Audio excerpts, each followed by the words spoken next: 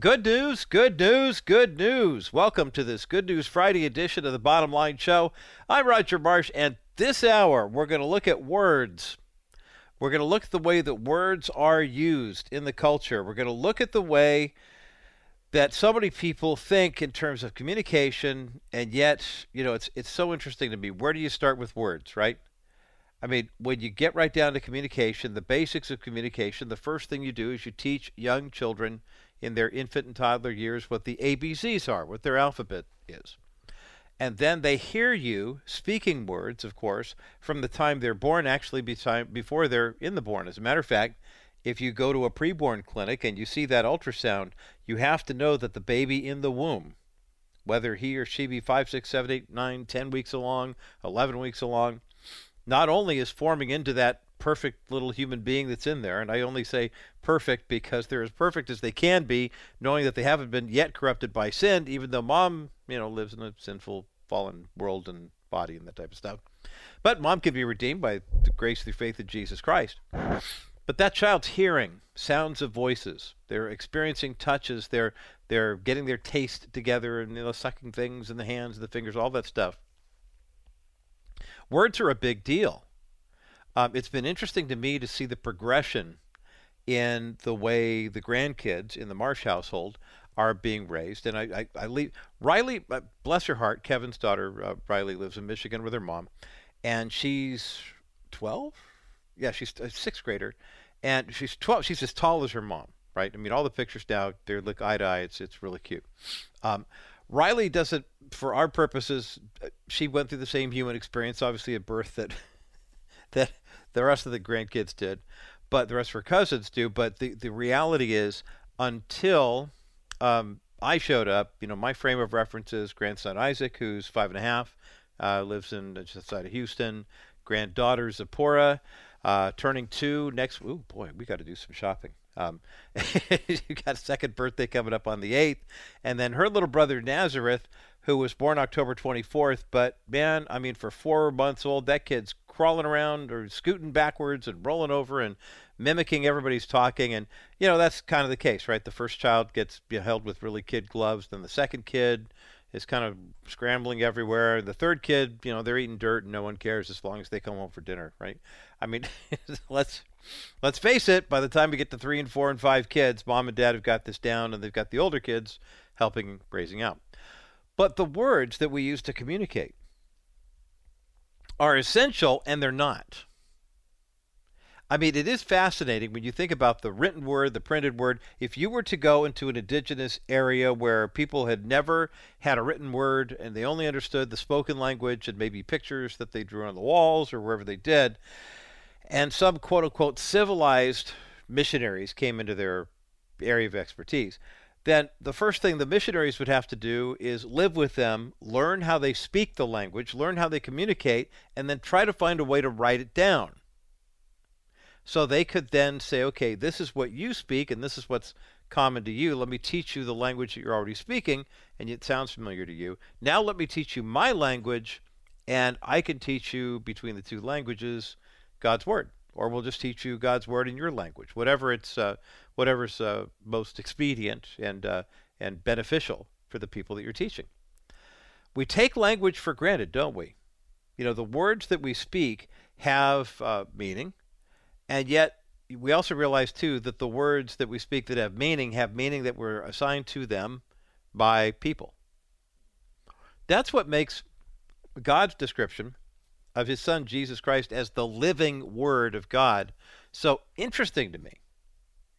The fact that maybe the words that we speak to each other don't have as much value as the word that is spoken to us on salvation, on sin, on sanctification, just to name a few things. And you begin to see why the sociologists say, hey, look, we understand that written, verbal, spoken, printed out language is essential for communication, at least having some kind of basis of understanding. However, when it comes to what you're actually trying to communicate to people, something like 7% of what you communicate to someone is in the words you say or write to someone. The other 93% is nonverbal. It's how you say it. And it's amazing to me in the public eye how the progressive, secularized, totalitarian left has completely attempted to co-opt the English language as a way of redefining culture. Take, for example, the fact that when you and I were in school, there was a point around 6th or 7th grade, maybe 8th grade in middle school, when you had the so-called life sciences conversation about where babies come from. What happens to a boy's body when he goes into puberty? What happens to a girl's body? And there you go. And then you get into human reproduction and stuff when you're in high school and college, but it was very scientific. Now, what did we call it when we were kids? We called it sex ed, right? Sure. I mean, a bunch of crazy, hormone-charged middle schoolers. Sex ed. Somewhere along the road, as totalitarian leftists took over public education, that became the standard. Well, this is what we're teaching in sex ed. And it moved away from a purely your body's developing and changing into human reproduction to this is how you have sex. And this is how you can change your gender. And it sounds nuts, I realize, but I didn't realize until probably a couple of years ago how bad it had gotten in the public school system. The number of parents that are showing up at school board meetings and pulling out books that have been, I want to say prescribed, that are part of the curriculum. Or in many cases, they're available online and they're additional supplemental reading. You don't have to read it, but we recommend it, reading. And you begin to realize this is smut. It's pornography. It's just, it's verbal. It's visual. Here's an example.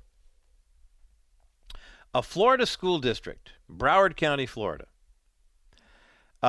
they were exposed by a a popular site on Twitter called the Libs of TikTok. It's a gal who's a conservative woman, and she thought that by calling her account Libs of TikTok, she could fly under the radar, and for the most part, she has. In Broward County schools, middle school, Florida school district has revealed that they would now remove a sexually charged novel from a school library catalog and also review other books in the library system after facing scrutiny over the sexual content. The Libs of TikTok account on Twitter focused a tweet that showed a graphic novel called Flamer that was part of the middle school library catalog at Falcon Cove Middle School in Broward County, Florida. The Libs of TikTok tweet says, graphic in all caps. Middle school at Broward's schools offers the pornographic book Flamer to students. The book discusses masturbation, watching pornography, and literally has graphic depictions of sexual acts. This is what they were given to 12-year-olds. Now, I think we can put this picture up at thebottomlineshow.com. It's from foxnews.com. We'll put the article up. If you do go look at it, please make sure it's adults only. They put a couple of half screenshots of some of the pictures that are in there that, I mean, when I was in middle school, when I was in high school, if we heard someone had seen like a Victoria's Secret catalog or something like that, ooh, wow, look at that. I can't imagine what my grandsons are going to face in this life with how decrepit and vile these books have become. And yet the thing that makes it even worse, Flamer, by the way, apparently is championed by the LGBTQ community for the fact that I can't even tell you what's okay. The characters in the book discuss pornography. They discuss the size of male genitalia, and actually comes with drawings, illustrations, not pictures themselves, but drawings of naked teenage boys. Fox News Digital reached out to Broward County Public Schools for a comment, and once they did, they found out that the district said they would, in fact, remove the e-book from the library catalog, and they would make sure that their system would be amended so that other e-books comply with state laws, quote, out of abundance of caution. We appreciate this being brought to the district's attention. The ebook in question is in the process of being removed from the school's catalog and will no longer be accessible to students. Why was it there in the first place? And how long does it take to click delete? Out of abundance of caution. Okay, here's what happened out of abundance of caution. Remember last year the Don't Say Gay bill Governor DeSantis signed? The parental rights in education law? It prohibits teachers from giving classroom instruction on sexual orientation or gender identity in kindergarten through third grade. Progressives called it Don't Say Gay, but it didn't do anything for 4th, 5th, 6th, or these kids here, 7th and 8th grade. And it's only when parents have gone to the school district meetings and have started reading the books out loud to the school boards that all of a sudden the parents wind up getting arrested. Well, you know, there's a bunch of kids here, and you can't read that stuff in front of the kids. You can't read it in front of the kids? Are you listening to what you're saying? What you're saying is, this pornography is fine for us to promote as long as parents don't find out about it and the kids can read it on their mobile device. But the minute the parents find out and bring it to the attention of the school board, what words do they use instead of saying, gosh, you're right, this is terrible? I mean, for the love of God, if this were a church school, people would be in jail. How many Roman Catholic priests do you have to put in jail before the public school system says, maybe that's a problem? Maybe it's a problem? And yet, the same crowd that says 12-year-old girls and boys should be looking at pictures of naked boys in the shower, talking about masturbation and pornography and measuring and comparing penis sizes, are the same people who are saying, but you know what though? I mean, it's important for kids to explore their sexuality, especially if they're gender... Oh, shut up! This is child abuse first and foremost, and you know exactly what I'm talking about. And shame on every member of these school boards in Broward County for putting this smut out there and endangering our children, and then coming back and saying, oh, well, gosh, out of an abundance of caution. Out of an abundance of caution. Because you got caught. Because you're pushing child pornography in public schools. Okay.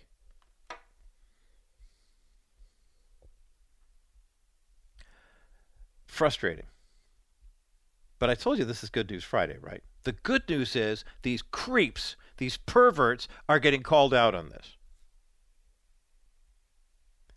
We'll put the article up at thebottomlineshow.com. Words, images, depictions matter.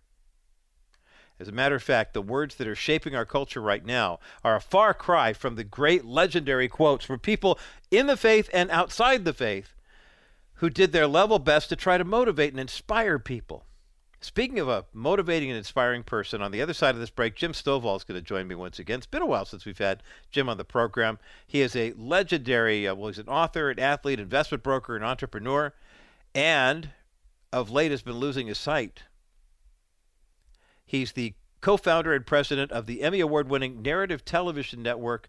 You realize you've seen him in The Ultimate Gift, or you've seen his works come to the big screen in The Ultimate Gift, The Ultimate Life, Ultimate Legacy. He has a brand new book out called Words That Shaped Our World, Legendary Voices of History, Quotes That Changed How We Think, What We Do, and Who We Are.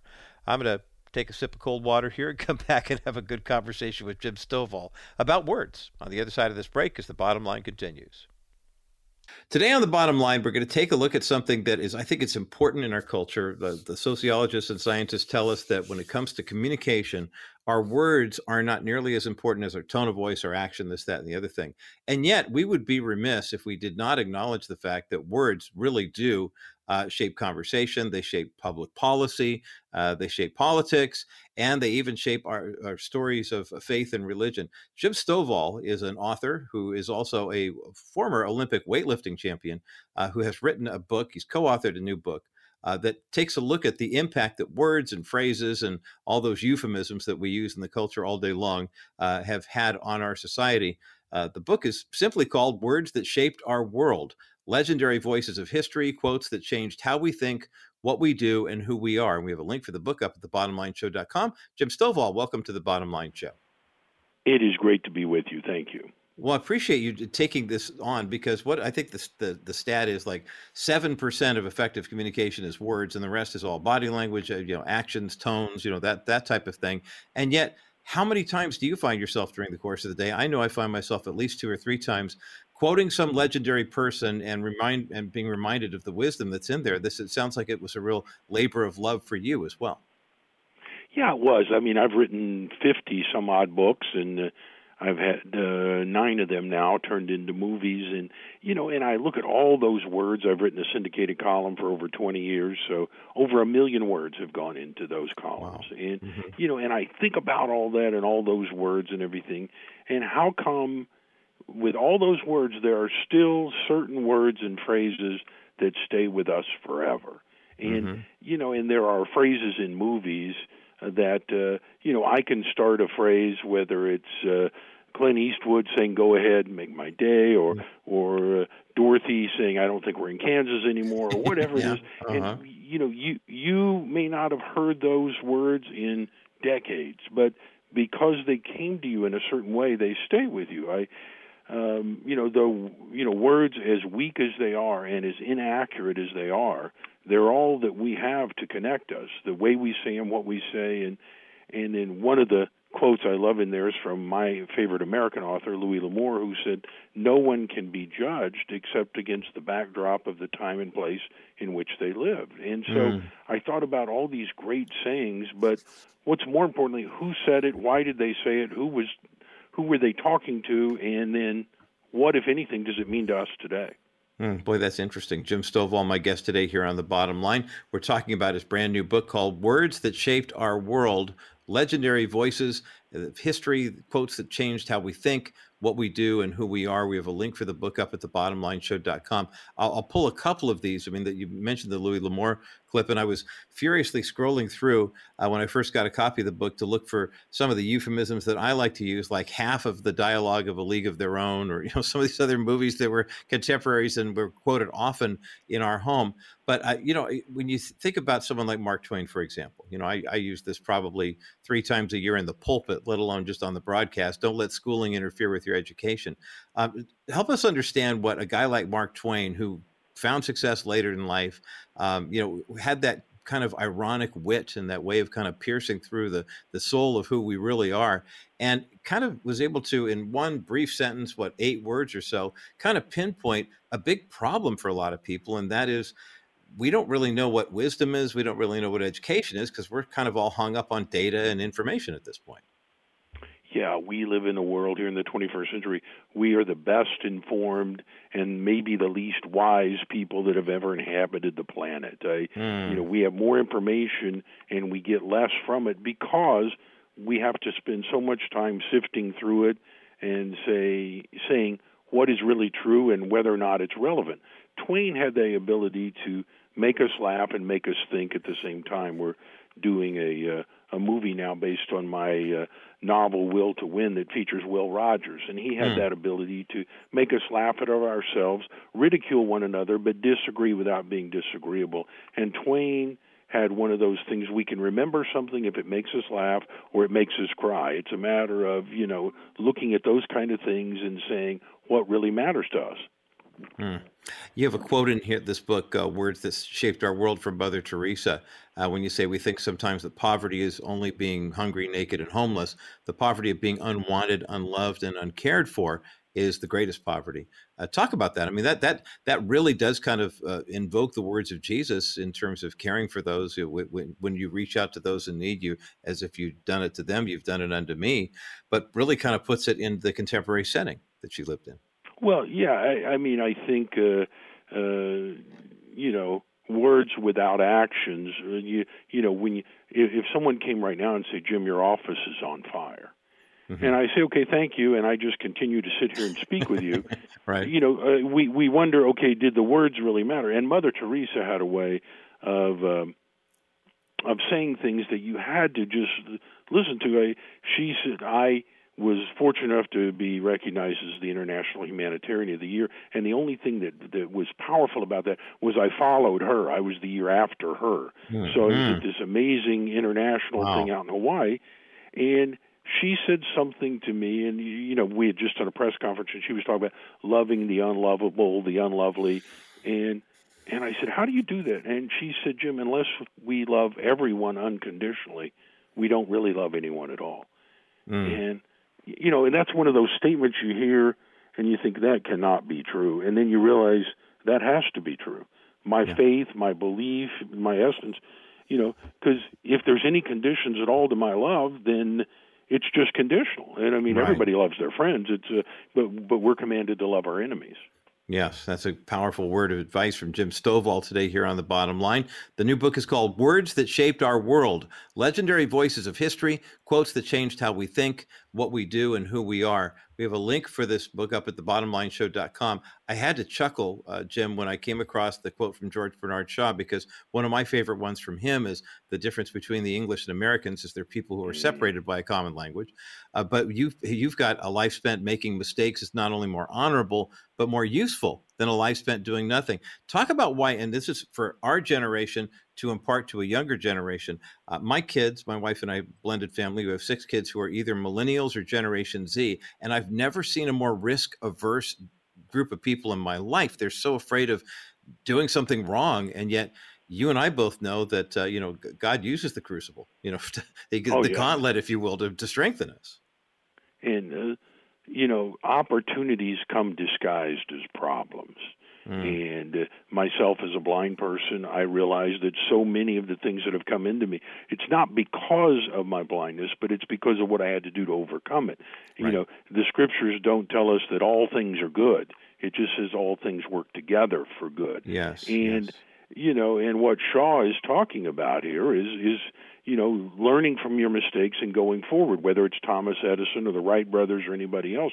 We live in a world where we have amazing conveniences and innovations we deal with that are a breakthrough after a series of abject failures, and that's where we're at. And but if you're worried about never making a mistake, you never do anything at all. I was sitting on a plane just in the last week with a guy that was a marriage counselor, and I said, what do you say in the pre-counseling?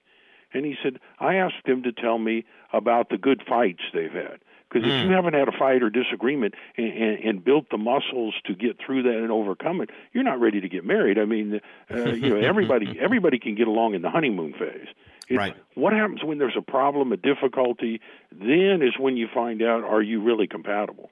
Mm-hmm. And to that point, it's amazing how, as these words and phrases come up, I do think of that Tom Hanks line in A League of Their Own, where he was kind of chiding one of his players for leaving the league. And he says, look, if this was easy, everybody would do it. The hard is what makes it great. And I know that's not necessarily, great poetry or great literature necessarily, but it really resonated with me for what you just said, Jim Stovall, about the fact that we learn more from failure than success. And we're wise to understand the difference between the two, learning and succeeding. Jim Stovall is my guest today here on The Bottom Line. Fascinating new book. If you like words at all, even if you use words at all, you will definitely appreciate the new book he's co-authored with Kathy Johnson. It's called Words That Shaped Our World, Legendary Voices of History, Quotes That Changed How We Think, What We Do, and Who We Are. We have a link for the book up at thebottomlineshow.com. We'll have more of these quotes in just a moment as The Bottom Line continues. You know the old expression, a picture is worth 1,000 words? Well, if you're an expectant mom and you go to a pregnancy health center that is in partnership with Preborn, one picture can say way more than that. And that picture I'm talking about is an ultrasound picture. Every donation that goes to Preborn goes to providing ultrasounds for women who are expecting children, and they want to know what all of their options are. When you call 833-850-BABY right now, you give a gift of $28 that provides one ultrasound. But if you give a gift toward the purchase of an ultrasound machine, now that's a $15,000 investment, but every ultrasound machine can do 250 ultrasounds per year and lasts a minimum of 10 years. That's 2,500 ultrasounds available to women right now. Think of all the babies, thousands of babies' lives that will be saved by your donation to Preborn right now. Call 833-850-BABY. 833-850-BABY. That's 833-850-2229. Make your best donation right now. $50, $100. Maybe you want to give $15,000. It's completely tax deductible. We've had a couple of bottom line listeners step up and do just that. 833-850-BABY. 833-850-BABY. B-A-B-Y. That's 833-850-2229. Call Preborn right now. Jim Stovall is my guest today here on The Bottom Line. I'm Roger Marsh. Good News Friday edition of the program, and we're talking about his brand new book called Words That Shaped Our World, Legendary Voices of History, Quotes That Changed How We Think, What We Do, and Who We Are. And we have a link for the book up at thebottomlineshow.com. And the good news is we have a copy of the book to give away right now. 800-227-5278, 800-227-5278, 800-227-5278 is the number to get you through to the bottom line. Again, one copy of Jim Stovall's book called Words That Shaped Our World, Legendary Voices of History, Quotes That Changed How We Think, What We Do, and Who We Are. 800-227-5278, 800-227-5278, 800-227-5278, the number to get you through to the bottom line. And we're talking quotes from all over the place, anywhere from Mark Twain to Winston Churchill, John F. Kennedy, the legendary people, even Mother Teresa. But the idea that we as Christians used to live in a society where people of integrity spoke words of wisdom that encouraged us, that challenged us. Martin Luther King Jr.'s I Have a Dream, which was extemporaneous on the Washington Mall on August the 28th, 1963. But here we are today as Christians facing a culture where smut, like what we have seen peddled in the state of Florida, and think the Lord Governor DeSantis is stepping up to do something about it. We need to stand up against evil, and we need to stand up using words of truth and justice. So let's talk more about words that shaped our world and words that we can use to shape and reshape our world. That's coming up next as the bottom line continues. Life insurance will never replace the person you love, but that money can help you get through life when it feels impossible. When your life insurance claim is denied while you're already dealing with so much, you need someone on your side. Stephanie Cover of Cover Law used to work for the insurance companies. She challenges and understands the way insurance companies think. Hire Stephanie to file a life insurance appeal while everything is still fresh in your mind. Don't let the insurance company get away with greedy behavior while you're in mourning. Stephanie Cover will do everything in her power to get you the financial protection which was promised to you as a beneficiary of the policy. The money from the life insurance proceeds can supplement your income so you can support yourself throughout the process of bereavement. Save Stephanie's number or call her now at 877-214-4935. That's 877-214-4935. Or you can fill out a contact form at kbrightradio.com/Coverlaw. Stephanie Cover. She knows the other side. Jim Stovall is my guest today here on The Bottom Line. Jim and Kathy Johnson, the co-authors of a brand new book called Words That Shaped Our World, Legendary Voices of History, Quotes That Changed How We Think, What We Do, and Who We Are. We have a link for the book up at thebottomlineshow.com. Jim, you mentioned in the first segment the number of books that you've written, and several of them have been brought to the big screen. Drop a couple of names for our listeners here. I mean, thinking of another quote, what was it? Was it Dizzy Dean who once said, "Bragging ain't bragging if you got the facts to back it up." So go ahead and let us know, let our listeners know about the film side of what you do. Well, I am convinced that if it was William Shakespeare or Mark Twain or the Apostle Paul, if they were with us today, in addition to writing, they'd be making movies. I know the power of having a best-selling book, but it pales in comparison to a movie.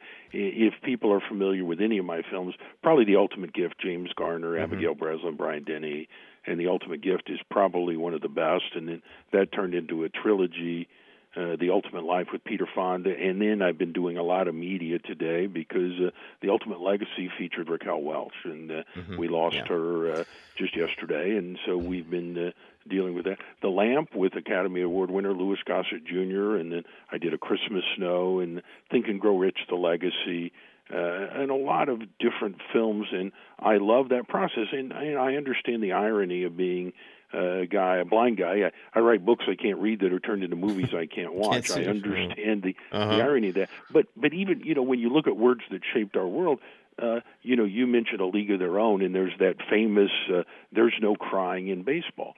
And that phrase has become so famous, I parodied that in our next movie, where it's called Will to Win, about a modern-day high school, Will Rogers High School, and this young lady is playing baseball with the boys. They canceled the softball team due to a budget, so she goes out and plays baseball with the boys, and it's based on a true story, a young lady down in Texas named Sarah Hudak that did it. And but she gets romantically involved. She's the pitcher, gets romantically involved with the catcher, and at one point they're having a mound visit, and they actually have their first brief high school little kiss on the mound, and the umpire comes out and says, "Hey, there's no kissing in baseball. There's no kissing in baseball." And it's just a total ripoff of that line, but the line is so famous that it works. Everybody knows that line. Oh, that's great. I love the way you work it and phrase that in, and we will look forward to seeing that too. Interesting as you were mentioning the stars, Jim, who have been attracted to your film projects. People, they're iconic. I mean, they need no explanation. They need no, qualifying in terms of the names Louis Gossett Jr., James Garner, Raquel Welch. And it must be gratifying to you to know that that caliber of talent is drawn to the work you're doing, not that codifies it and says, okay, well, good for you, Jim. Now it's official because these people want to work. But the fact that they are drawn to it because they've got certain requirements of the projects they'll take and won't take, and budgets they'll work for and not work for. So I pat you on the back for writing that kind of work and staying faithful to that calling. I think it's highly commendable. When you see people like that who are willing to attach their name to something you wrote, and Garner was amazing because the Ultimate Gift was his last film, and he said, I've been doing this for 50 years, and this says what I want to say as I leave the stage. And then Raquel, I'll just a brief tribute to her. I had written this part for a 99-year-old woman, and we were going to have Lauren Bacall come and do it. She was 94 at the time. And her agent said, I'm sorry, her health just won't permit her to do it, but I have another client that really wants to do this part. And I said, well, who's your client? He said, Raquel Welch. I said, no, I'm looking for a 99-year-old woman, and you're sending me this international sex symbol. And so he said, would you at least talk to her? So I called Raquel Welch, and she said, Jim, I really want to do this. I saw the first movie that Garner did, and, we were good friends, and I'd love to continue this. And I said, Raquel, you've probably never heard this your whole life, but I'm not sure you're my type. And, you may not be what we're looking for. But I rewrote it, and it's a film called The Ultimate Legacy, and they wrote about it this morning in Variety magazine. And, how nice. And I think of all the things she did, I think as her family looks back on her work, this had a message that I think she was pretty proud of late in her life. Yeah, absolutely. Well, I appreciate you sharing that story. We could dish for a while here with Jim Stovall, but I also want to remind our bottom line listeners that we're talking about Jim's brand new book called Words That Shaped Our World, Legendary Voices of History, Quotes That Changed How We Think, What We Do, and Who We Are. We have a link for this book up at thebottomlineshow.com. It's interesting that one of the quotes that you have, and so many people I hear in my world of broadcasting for the past 40 years, they'll always pull up a Paul Harvey quote every now and again because, Paul Harvey, good day, and then here's the rest of the story. The quote that you have, I'd love for you to expand upon this a little bit, when Paul Harvey once said, in times like these, it helps to recall that there have always been times like these. And for the people who are saying, wait, this is unprecedented, pandemics and balloons and inflation and things like that, Paul Harvey brings us some time-honored wisdom that sounds like it comes out of the book of Ecclesiastes. Talk about that. Yeah, and Harvey was such an iconic figure, and he was kind enough to endorse a couple of my books, and he just, talking to him was such an amazing thing because you felt like you were in a newscast, and I asked him where the good day thing came from, and he said, when I first began broadcasting, I was a high schooler, and the guy said, no matter what happens, you have to end when that arrow gets to the 12, right at the top of the hour, the second hand. So when he said, well, I ended with 8 seconds to go, and I'd say, thank you for being with us today, Paul Harvey. And then I have this silence, and I said, good day. And the guy said, I love it. We'll stay with that. And he thought I did it on purpose. But, we have a tendency to think what we're going through, no one's gone through it before. It's never happened before. And, I was hearing some political people argue the other day about, this is unprecedented, the dissension and the fighting that we have going on in our political system. We've never had anything this bad. And I'm thinking, did people forget the Civil War? We kind of had a little thing there, and there's always been things like this. And just looking back and becoming a student of history, it makes it so much easier. And when you're going through a crisis in your life, when I lost my sight, I thought there's nothing worse than this. And then I went to a group and I met a bunch of other people that had lost their sight, and I realized, okay, maybe you can get through this. And life changes when you realize we've been here before. We individually and we collectively have been here before. So many great quotes in this brand new book by Jim Stovall. I would love to go through all 50, but we are coming up in the last couple of minutes of our time together. The book is up at thebottomlineshow.com. Words that shaped our world, legendary voices of history, quotes that changed how we think, what we do, and who we are. Jim, I grew up in a home where my parents had two mottos. They really liked punctuality, and they liked things, getting things done, properly. So measure twice, cut once was one of them, and another one was do it once, do it right. You've got a John Wooden quote in here that basically kind of deals with the tyranny of the urgent that a lot of people feel the pressure that they're under. If you don't have time to do it right, when will you have time to do it over? Talk about that. There's a pretty deep biblical significance to a quote like that from Coach Wooden. Talk about that. Wooden, I met John Wooden when he was 95 years old, and he had called about one of my books and asked me to sign a bunch of books. And my staff knew I was a huge John Wooden fan. I'd never met him. I had never any connection. I had pictures of him in my office, and I was just a huge fan.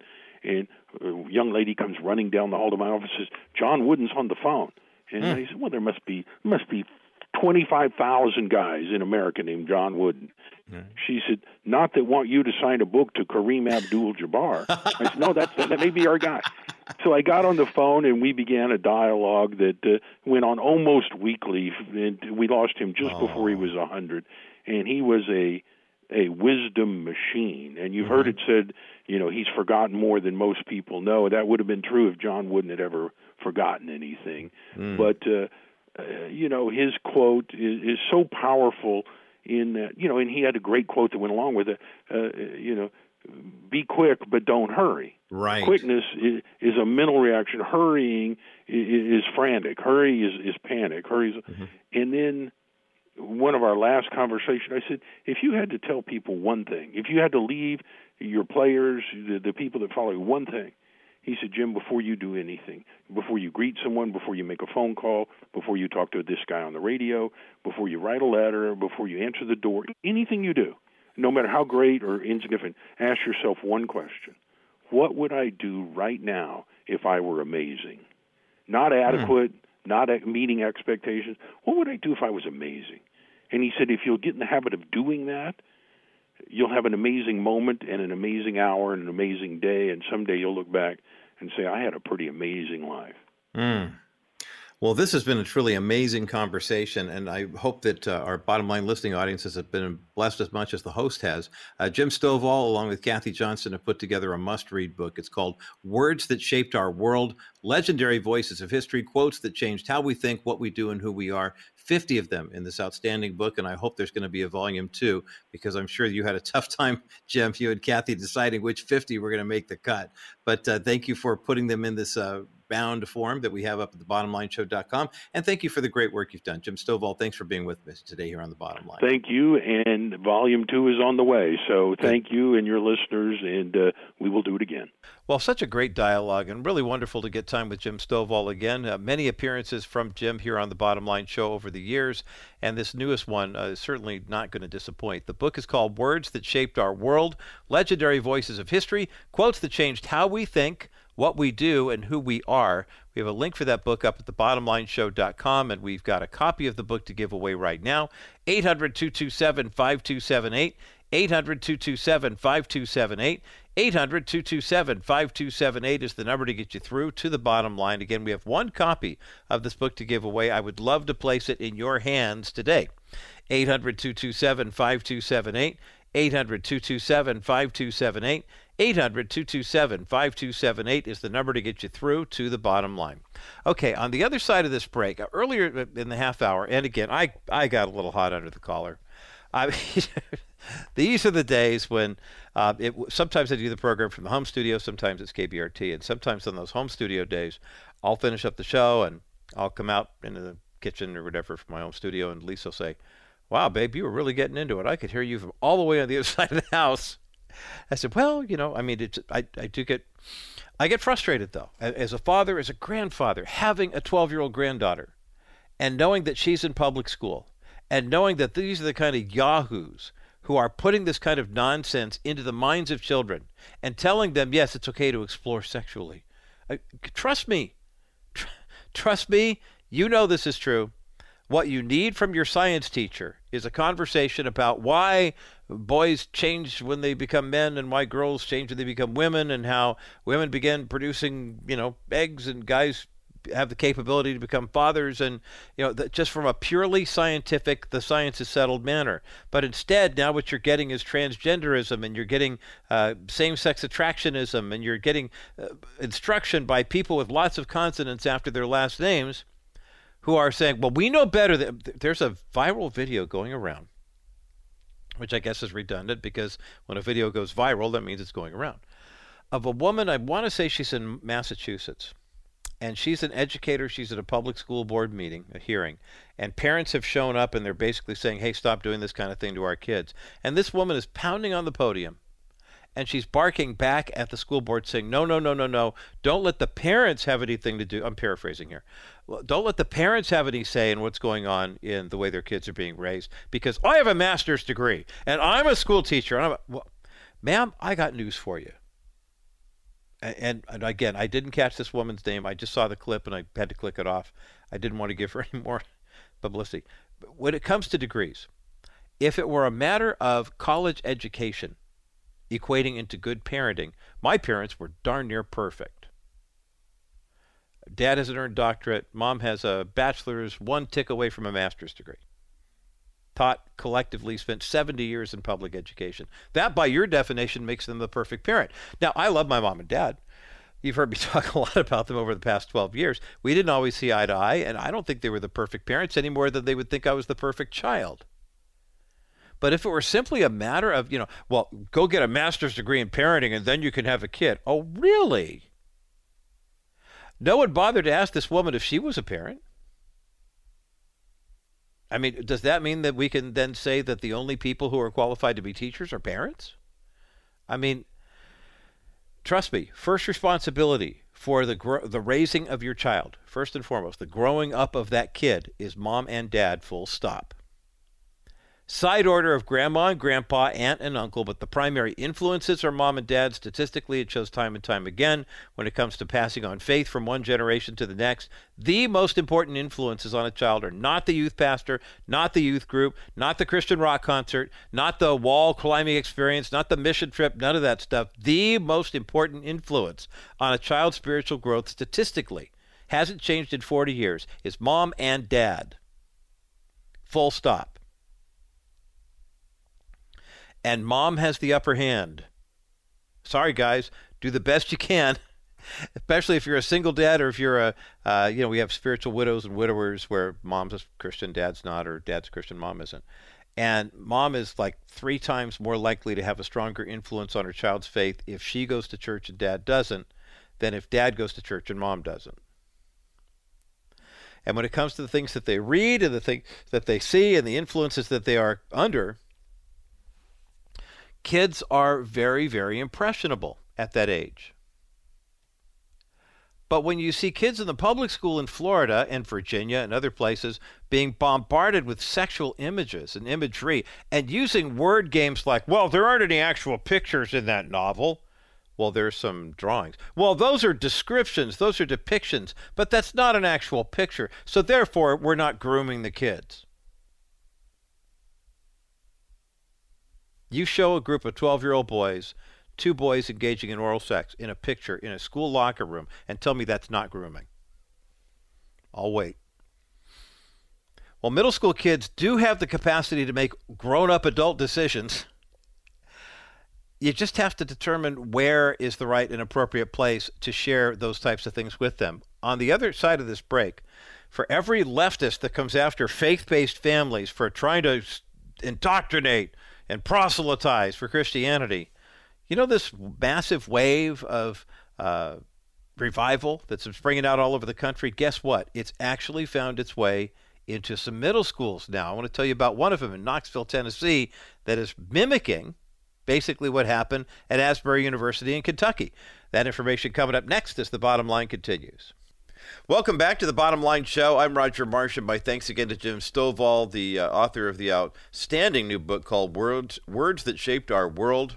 When you think of these phrases, and you can hear these euphemisms in the back of your mind, words that shaped our world, the legendary voices of history, quotes that changed how we think, what we do, and who we are. We have a link for the book up at thebottomlineshow.com, and we do have a copy of the book that we're giving away right now. Give Crystal a call at 800-227-5278. There's someone buzzing through right now, 800-227-5278. 800-227-5278 is the number to get you through to the bottom line. You know, I mentioned before the break here on this Good News Friday that words are so important, and we saw what happened when those parents used their words and their actions to show up at the Broward County schools and go after that middle school board that was allowing that just absolute filth of pornography to be available online for 7th and 8th graders, boys and girls alike. It was basically a gay grooming book. I mean, I hate to say it. Now, there are a lot of people in the LGBTQ community who say it's not all about grooming.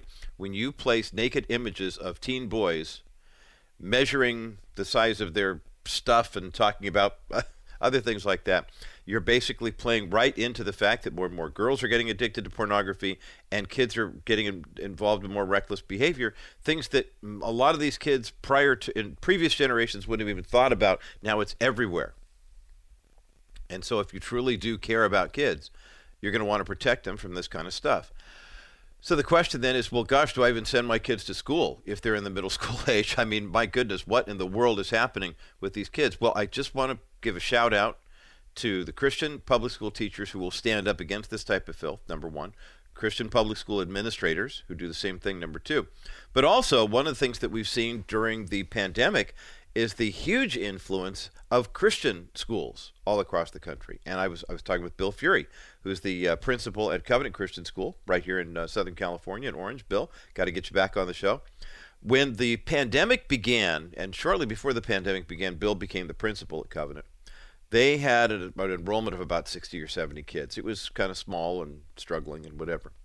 When I met with Bill a couple weeks ago at a Dennis Wilson event, their enrollment is around 250, and they actually have waiting lists for some of the grade levels now. All of the grade levels are full. They're considering additional classes. I mean, it's such an exciting time to see this.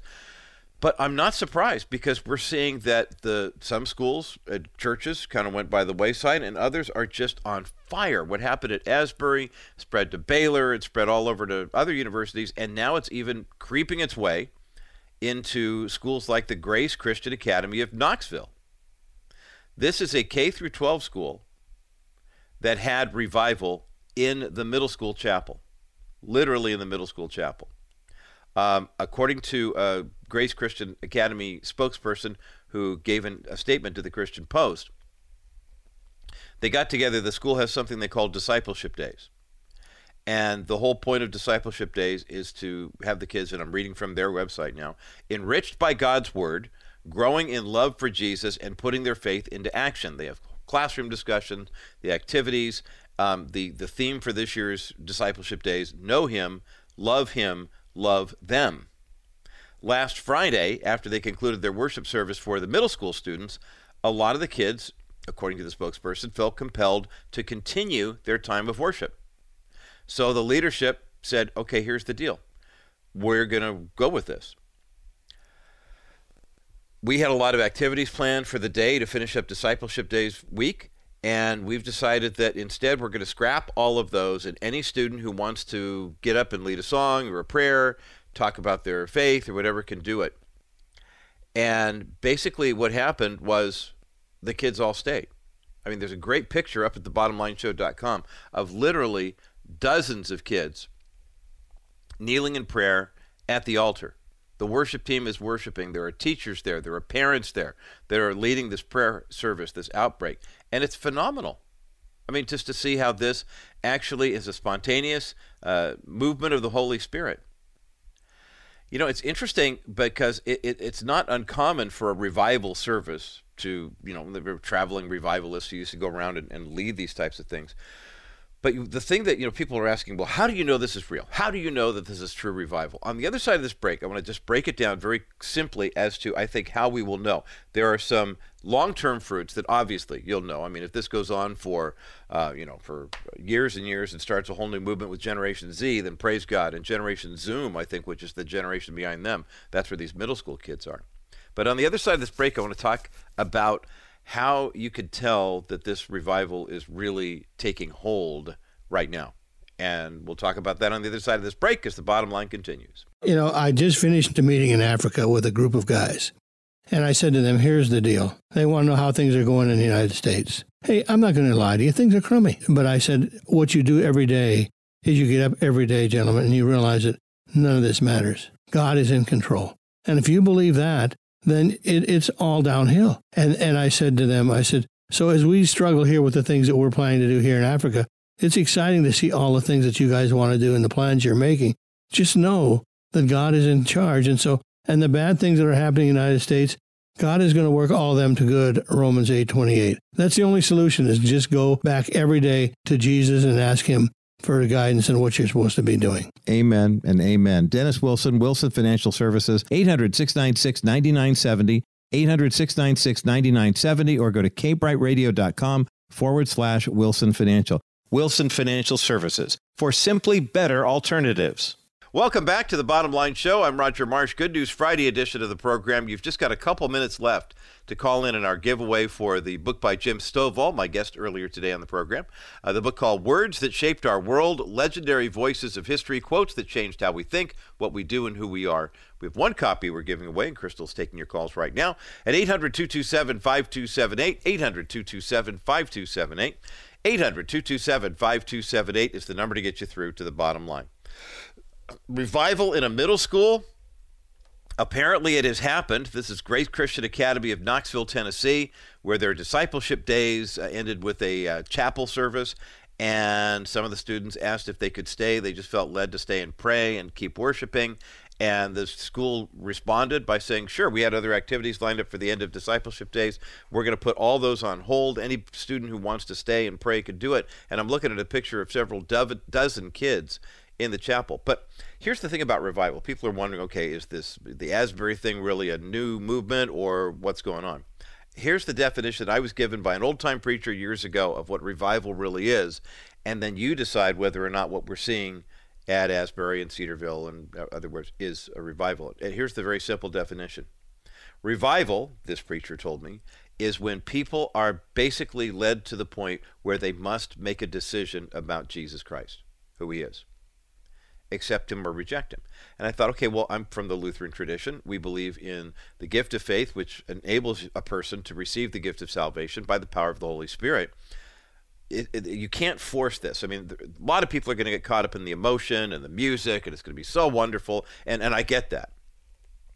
Some people are going to make those, decisions, and then they're going to fall away from it. It's like Jesus said, the seed gets scattered 4 different ways, and only one of the plantings of those seeds is going to bear the fruit, but they're going to bear the big crop. So there is definitely a long-term ramification here. But in the short term, if more and more people are being brought to the cross and asked, choose you this day who you will serve, that's how we're going to see if this is a real revival. Not everybody who's touched by this revival is going to repent, but they are going to be confronted with making that decision by the power of the Holy Spirit. That is good news, and that's the bottom line. KCBC audience, enjoy the rest of your afternoon. You've got Discovering the Jewish Jesus with Rabbi Schneider coming up next. For those who remain, a couple of truly remarkable Good News Friday stories yet to consider and to wrap out the rest of this week. We'll do that as the bottom line continues in a moment. Good news, good news, good news. Welcome to this Good News Friday edition of the Bottom Line Show. I'm Roger Marsh, or welcome back to the Good News Friday edition of the Bottom Line Show. However you are hearing this and consuming this programming today, so glad that you've tuned in. The weekend is here, and we have an opportunity, of course, to focus on the things that are really important in life and sharing the good news of Jesus Christ with anyone who will hear it. It's interesting to think about what's been going on. I mean, this weekend, I'm sure a lot of people are going to be hitting the movies. They're going to be going out to see, hopefully, go to see Jesus Revolution. This is the movie that kind of tells the birth of Calvary Chapel, Costa Mesa, and then the Calvary Chapel movement that went all over the country. It also talks about the Jesus movement. and how at a time, it focuses on two articles that were written for Newsweek, or was it Time? One of them in 1966 that asked the question, is God dead?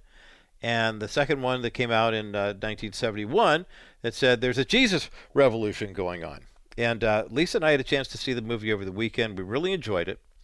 And I'm thrilled that we get a chance to talk about it today here during this half hour on the Bottom Line Show, because I know a lot of people have mixed emotions about that kind of long-haired hippie Jesus music and the long-haired hippies that used to come to the tent at Big Calvary, Costa Mesa. But when you see what was born of that movement, the revival that still continues on today and is getting a new lease on life with the Asbury, etc. movement, you have to ask the question, how did this come together? There were three major players in the Jesus People movement in the late 1960s, early 1970s, and they are Pastor Chuck Smith, of course, Greg Laurie, who was his protege, high school student at Newport Harbor High, that became one of the best-known evangelists in the world, and a guy called Lonnie Frisbee.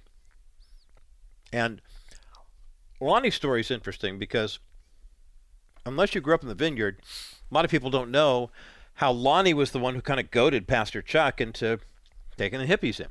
And that's kind of where the movie does a masterful job. John Irwin and Brent McCorkle are the two directors.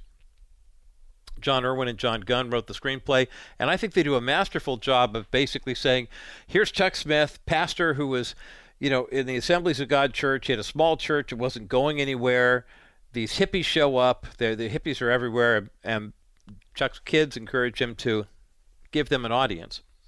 Lonnie shows up and attracts a lot of these hippies that show up at Chuck's church, and the next thing you know, basically the Jesus People movement is born. I don't want to oversimplify it. I'll let Brent McCorkle tell you what happened.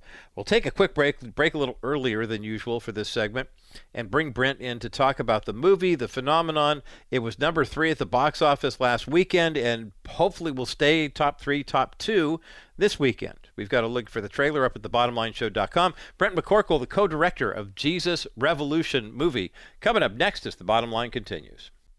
I'll never forget the moment I met my grandson, Isaac. It actually wasn't in the delivery room. That was the first time I held him. But the first time I actually met Isaac was when I went with his mother to her ultrasound appointment, and the ultrasound technician showed us a picture of that 8-week-old baby in the womb. I encourage you to contact Preborn right now and make a donation to provide that same experience for another family. Maybe there's someone in your family who's expecting a child right now. They've had the ultrasound. You've seen the picture. You've heard the heartbeat, and you think, wow, how can I bless someone else? Studies show that 83% of the women who go to a preborn clinic and see that ultrasound either choose to become mothers and raise the children on their own, or release the child for adoption. It cuts the rate of abortion dramatically. But your donations are necessary right now to get more ultrasound machines into preborn health clinics. Give a gift online when you go to kbrightradio.com and click the banner that says preborn. Cute little baby there wrapped up in a blanket. Or give a gift over the phone. 833-850-BABY. 833-850-BABY. That's 833-850-2229. Call Preborn, make a donation. Every ultrasound machine could do 250 ultrasounds per year, so give a gift right now. Well, today here on the Bottom Line, Good News Friday edition of the program, Roger Marsh here, joined by a man who is kind of the man of the moment right now with regard to one of the biggest box office smashes of the year so far, and a great film of faith called Jesus Revolution. Brent McCorkle, co-director of this Jesus Revolution movie. We've got the trailer up at thebottomlineshow.com. Brent, welcome to the Bottom Line Show today. It's so great to be with you, man. Thank you. What's it like to take a look at, you have, the past couple of years for Brent McCorkle have been nothing short of spectacular. With Jesus Revolution in theaters right now, opening at number 3 at the box office, it's up over $20 million now because the midweek has been so tremendous. Before that, we're going back to 2018. You're the co-writer, co-editor, and the one who scores the movie I Can Only Imagine. That did okay, $83 million at the box office. You're on a roll right now. If I were going to do a movie, I want to hire Brent McCorkle if I possibly can. What's it like for you in this position right now to know that, hey, I've been working at this for a while, and all of a sudden God is saying, ding, ding, ding, these are all going to strike a big nerve with viewers who go to theaters? Oh man, thank you for saying so.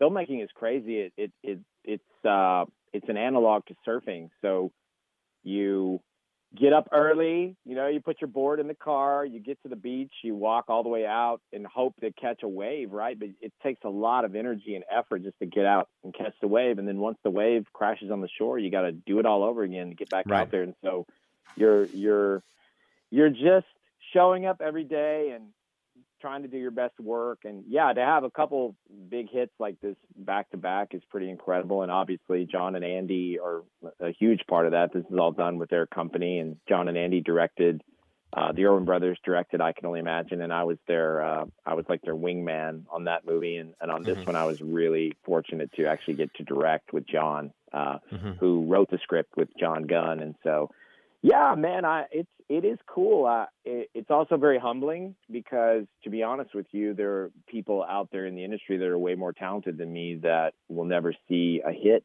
It's very hard to even get in a stream like this where you're seeing people show up at the box office and really support your movies in this way. And it's very humble, and I have a lot of gratitude. And yeah, if you are around me a lot, I'm kind of the one who is trying to bust everybody down a few pegs because, no human being can take credit for this. I mean, a million things have to go right. Like I always say, for you to wake up every morning, like 1 billion or so biological processes have to go right that you can't control, So I kind of feel like that about filmmaking too. But man, when one does resonate with an audience, it makes you so happy because me and John Irwin, we're the same.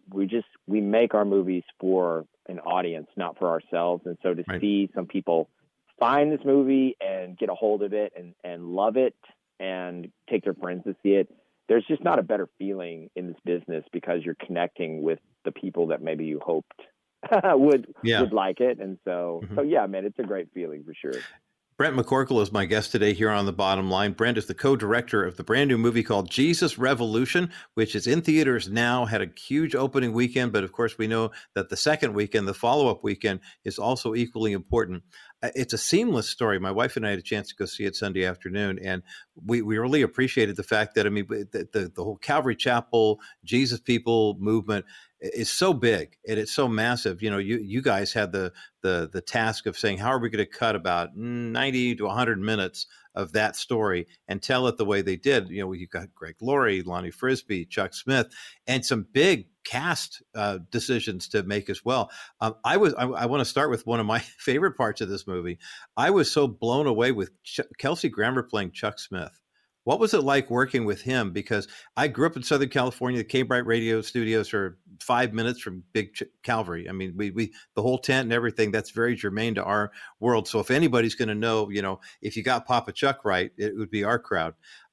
What was it like working with Kelsey to bring that kind of performance out of him?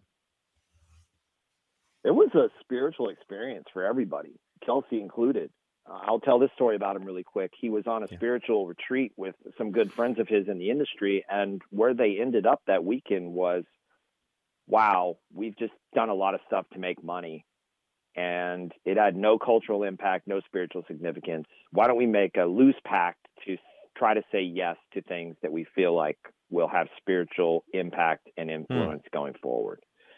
So he gets home from that retreat, wakes up the next morning, and the Jesus Revolution script is sitting in his inbox. Oh my gosh. So and this is a true story. So he opens it up and he reads it and he immediately calls his agent. He says, I'm in on this. I don't care about the money. We'll make the schedule work. Just call him and tell him I'm doing it. And the rest is history, as they say. But I love it. The thing I think that blew me away about Kelsey was I knew he would be funny. I knew he would have that really strong gravitas that we needed for Chuck, but the spiritual authenticity and the vulnerability that he put into this role, it was powerful, man. It would stop us on set. There was so many times he would have tears in his eyes. Funny story, when you're starting to work with somebody, you're figuring out their vibe, they're figuring out yours, and it's a really intimate process, right, with a director and an actor. But man, he was doing multiple takes at that time where he's sitting down with Lonnie, and Lonnie is confronting him at the dinner table, saying, "Hey, you won't let us in. We're sheep without a shepherd over here, and your church won't let us in." And Kelsey was just tearing up, take after take after take. And I went over quietly to John Irwin. I was like, hey, man, how many more takes are we doing? Because I don't want him to run out of gas. This is really beautiful. I don't want him to run out of gas. And he heard me. And across the room, he's like, hey, man, I got this. I'm not going to run out of gas. We're going to keep going. And I was like, whoa. I was like, whoa. But I realized, like, how full his tank was. And it never ran out, man. Like, it never ran out. So when you see him doing press, he's weeping about this movie. Like, when he's doing talk shows and late night and stuff, like, there's tears in his eyes. It was just, we just inherited him at just a beautiful time spiritually. And I will say one additional thing about him. He's walked a very deep valley. He's had a really hard life in many aspects. And that guy on a day-to-day carries more peace in his heart than I do. And man, it was like, he was like a beacon or like a buoy, with a light on it. And I found myself gravitating to him in between takes and just spending time with him because I need to grow. I need to learn. And he just brought everything you feel about him and how he portrayed Chuck. That's how he's showing up on set every day. And watch some of his press and like how teary he gets. He's just an amazing human being that wanted to bring love and acceptance and just the compassion and empathy of Christ to this role. And he just did it in such an amazing way. Brent McCorkle is my guest today here on The Bottom Line, co-director of the new movie Jesus Revolution, which is in theaters this weekend. It finished number 3 at the box office over its opening weekend, which is pretty remarkable when you consider that you've got the Ant-Man movie on 4,400 screens or whatever, and that movie about the bear, on 3,500 or 4,000. You guys were a respectable 2,400-ish. For the opening weekend. I understand you didn't have any drop-off. If anything, you're adding a few more screens this weekend. That's correct. We netted a 100-screen ad. So we'll be at, I think, 2,500 or a little bit over. So, yeah, we netted 100 ad this week. So we're excited about it. Yeah, I was looking at some of the numbers this week and saw that it had a huge Friday and then it kind of tapered off a little bit Saturday and Sunday. But by midweek of this week, it's starting to pick back up again. Is the word of mouth that you're getting strong, positive? Are people saying, yeah, I went back and saw it again? And I highly recommend you do. I mean, you're not going to get the whole movie all in one fell swoop. And by the way, spoiler alert, if you're going looking for a Jesus People reunion rock concert, that's not the point of Jesus Revolution. It's the Chuck Smith and Lonnie Frisbee and their partnership, and then Greg Laurie being discipled by them and meeting Kathy and them falling in love. And it's a really wonderful story. I'll ask a question about that whole issue with Chuck and Lonnie. We talked about Kelsey Grammer's participation here, and now you've got Jonathan Rumi, who everybody in the whole world knows is playing Jesus in The Chosen, playing a very troubled, flawed, passionate, but a challenged guy named Lonnie Frisbee, who was really a spark plug for getting the Jesus Revolution going.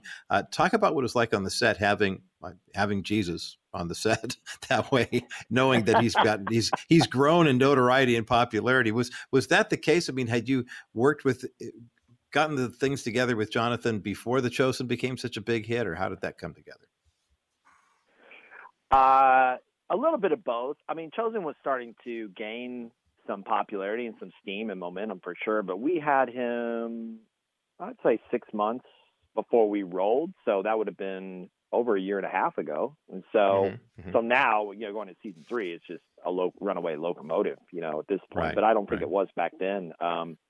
But as far as, Jesus, man, I just had to brag on him because he knew he wanted to do something different. And that guy has range for days, and I knew he could do it. And, he's more on the method side of acting, which I don't know if your viewers follow that, but that means they really try to inhabit the role and do as much as they can in a physical way to feel like they're there. So he wasn't popping in and out of his costumes on set. When we helped, we had augmentations on his beard, and like he kept that on all day long. He lost 18 pounds.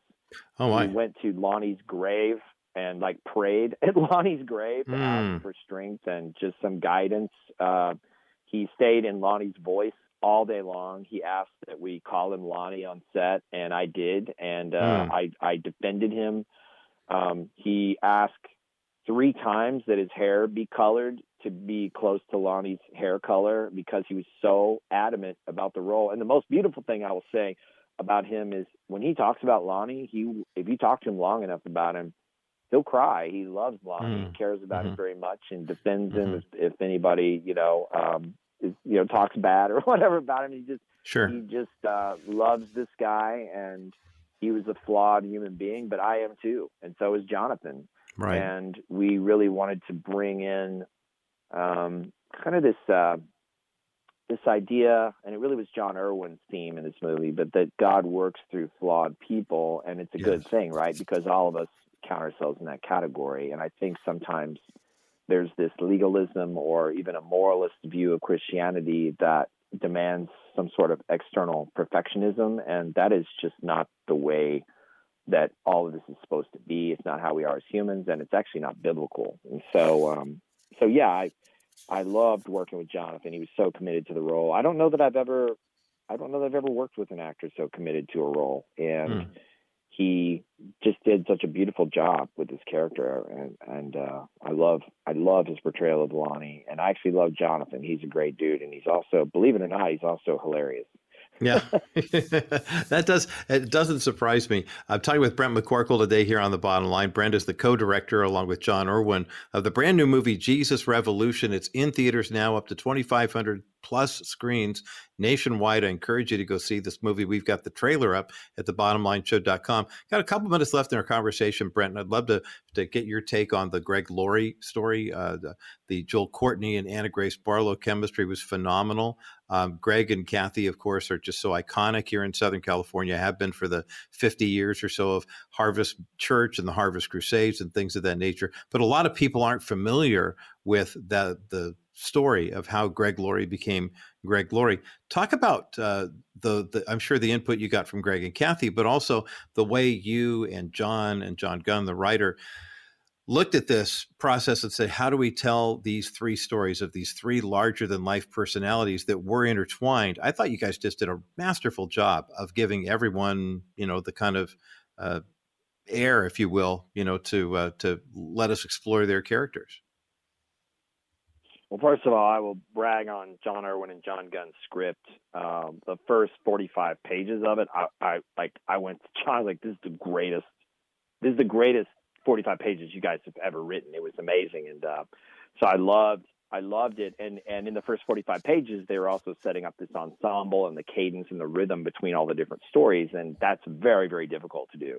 And so I just want to brag on them and, on their screenwriting. The other thing that I think was so great that John Irwin and I try to do in everything that we work on is create portals of entry from people from all walks of life. And that's probably ages, gender, occupation, how you enter the world or present in the world. And so what the love story did was it gave us a younger generation ride along, sidecar, if you will. And I think it's very important. So some of the things that make me the happiest when I get a DM or a text or see someone commenting on Facebook or whatever is that, hey, I'm a Gen Z kid. I took my grandma to see this and we both loved it, So I think we achieved that objective of, and I learned this from my mom. I did a movie years back and I asked my mom what her favorite character was, and it was the grandma. And my mom is a grandma. She's like a wonderful grandmother to my children. And I was like, whoa, that really threw me back because it wasn't a major character. It was a side character, but she was riding along with the character that was closest to her and in her identification and how she presents in the world. And so we took that as a bit of a learning moment, right? And started creating different ways to get into the story in age groups and people, grandmas or moms, dads, pastors, kids, teenagers, runaways, what are the different ways that we can allow people to attach to this story and move through the story with us. And so I think this love story is so cool. It's so beautiful. You root for them. I worked so hard on the chemistry. We chemistry read Joel and Anna Grace, I think twice before we, said yes. I mean, if we had to know the chemistry there, it was there, and it totally was. And we worked very hard on it, and they worked so hard on their roles together. And just very beautiful what they created on their own and also together as acting partners. Love it. I love it. Well, this story it's a very passionate story. Obviously, the faith component is there, and it really is a seamless telling of the birth of the Jesus People movement of the 1970s at Calvary Chapel, Costa Mesa, the partnership, and then the dissolution of that partnership between Pastor Chuck Smith and Pastor Lonnie Frisbee. And then here comes this Greg Laurie kid coming out of just a rough and tumble upbringing with an alcoholic mother who is kind of a cameo, if you will. She didn't have a lot of scenes, but Kimberly Williams Paisley does a spectacular job of holding down the fort as Charlene Laurie. And then the net effect, I mean, hundreds of people, thousands of people all across the country, weeping, crying, praying, giving their lives to the Lord. It's a really remarkable experience.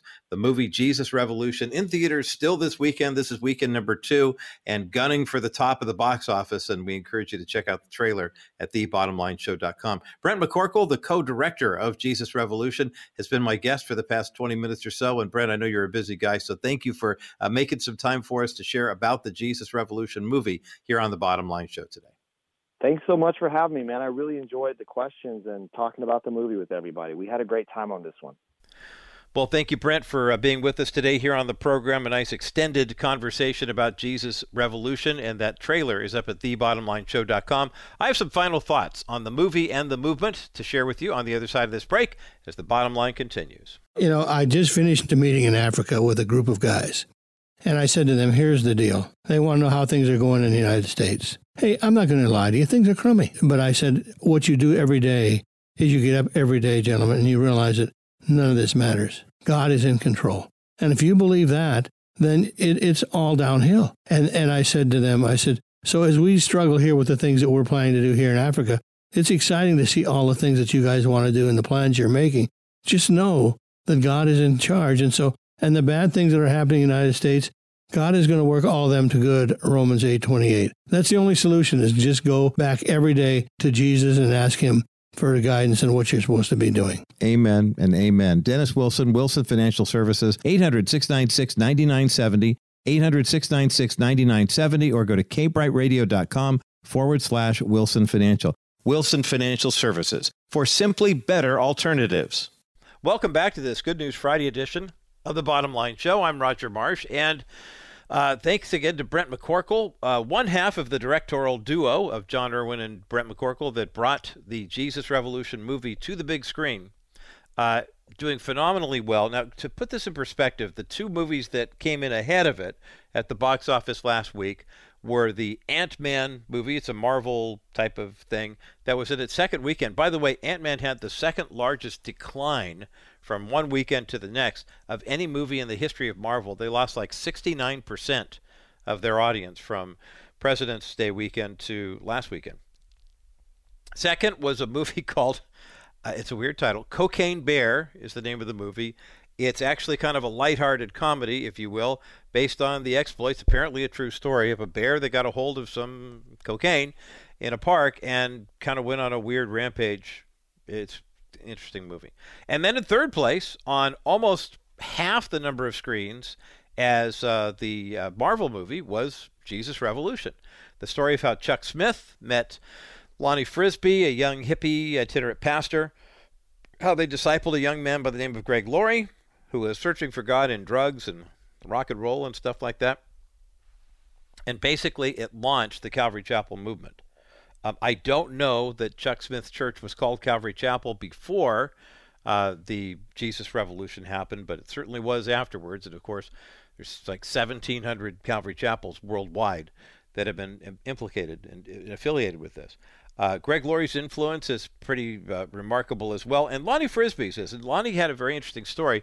This guy was a hippie. He wasn't a whole lot older than the kids he was kind of leading and influencing. But Lonnie really wrestled with the struggle between his faith and his desire for notoriety. And it proved to be too much for him to be with Pastor Chuck. Chuck basically deputized Greg Laurie, said, I bought this old facility out in Riverside, go pastor that church there, when he was like 20 years old. And, of course, Harvest Fellowship has been out there for that long. Lonnie went to Florida. He and his wife Connie, eventually divorced, and then he got involved in the world again. You know, and it turned out that Lonnie's testimony was he was one of those guys who party hard on Saturday night and then was there Sunday morning baptizing people. He really had a hard time figuring out how to get one foot out of how do you be in the world but not of it? He eventually wound up contracting HIV. He wound up losing his battle with AIDS in '93, I believe it was. And he and Greg and Pastor Chuck all had a chance to reconcile. But, the revolution is remarkable because people have been so enamored with revivals and things of that nature. We kind of expect in this instant access culture that we have that if you pray the right prayer, go to the right church, read the right Bible, meet the right people, sing the right song, that all your problems are going to go away and your dreams will all come true. The reality is this. We live in a strange world, and I think every generation of people since the beginning of time could say we live in a strange world. Certainly not what God intended after the fall.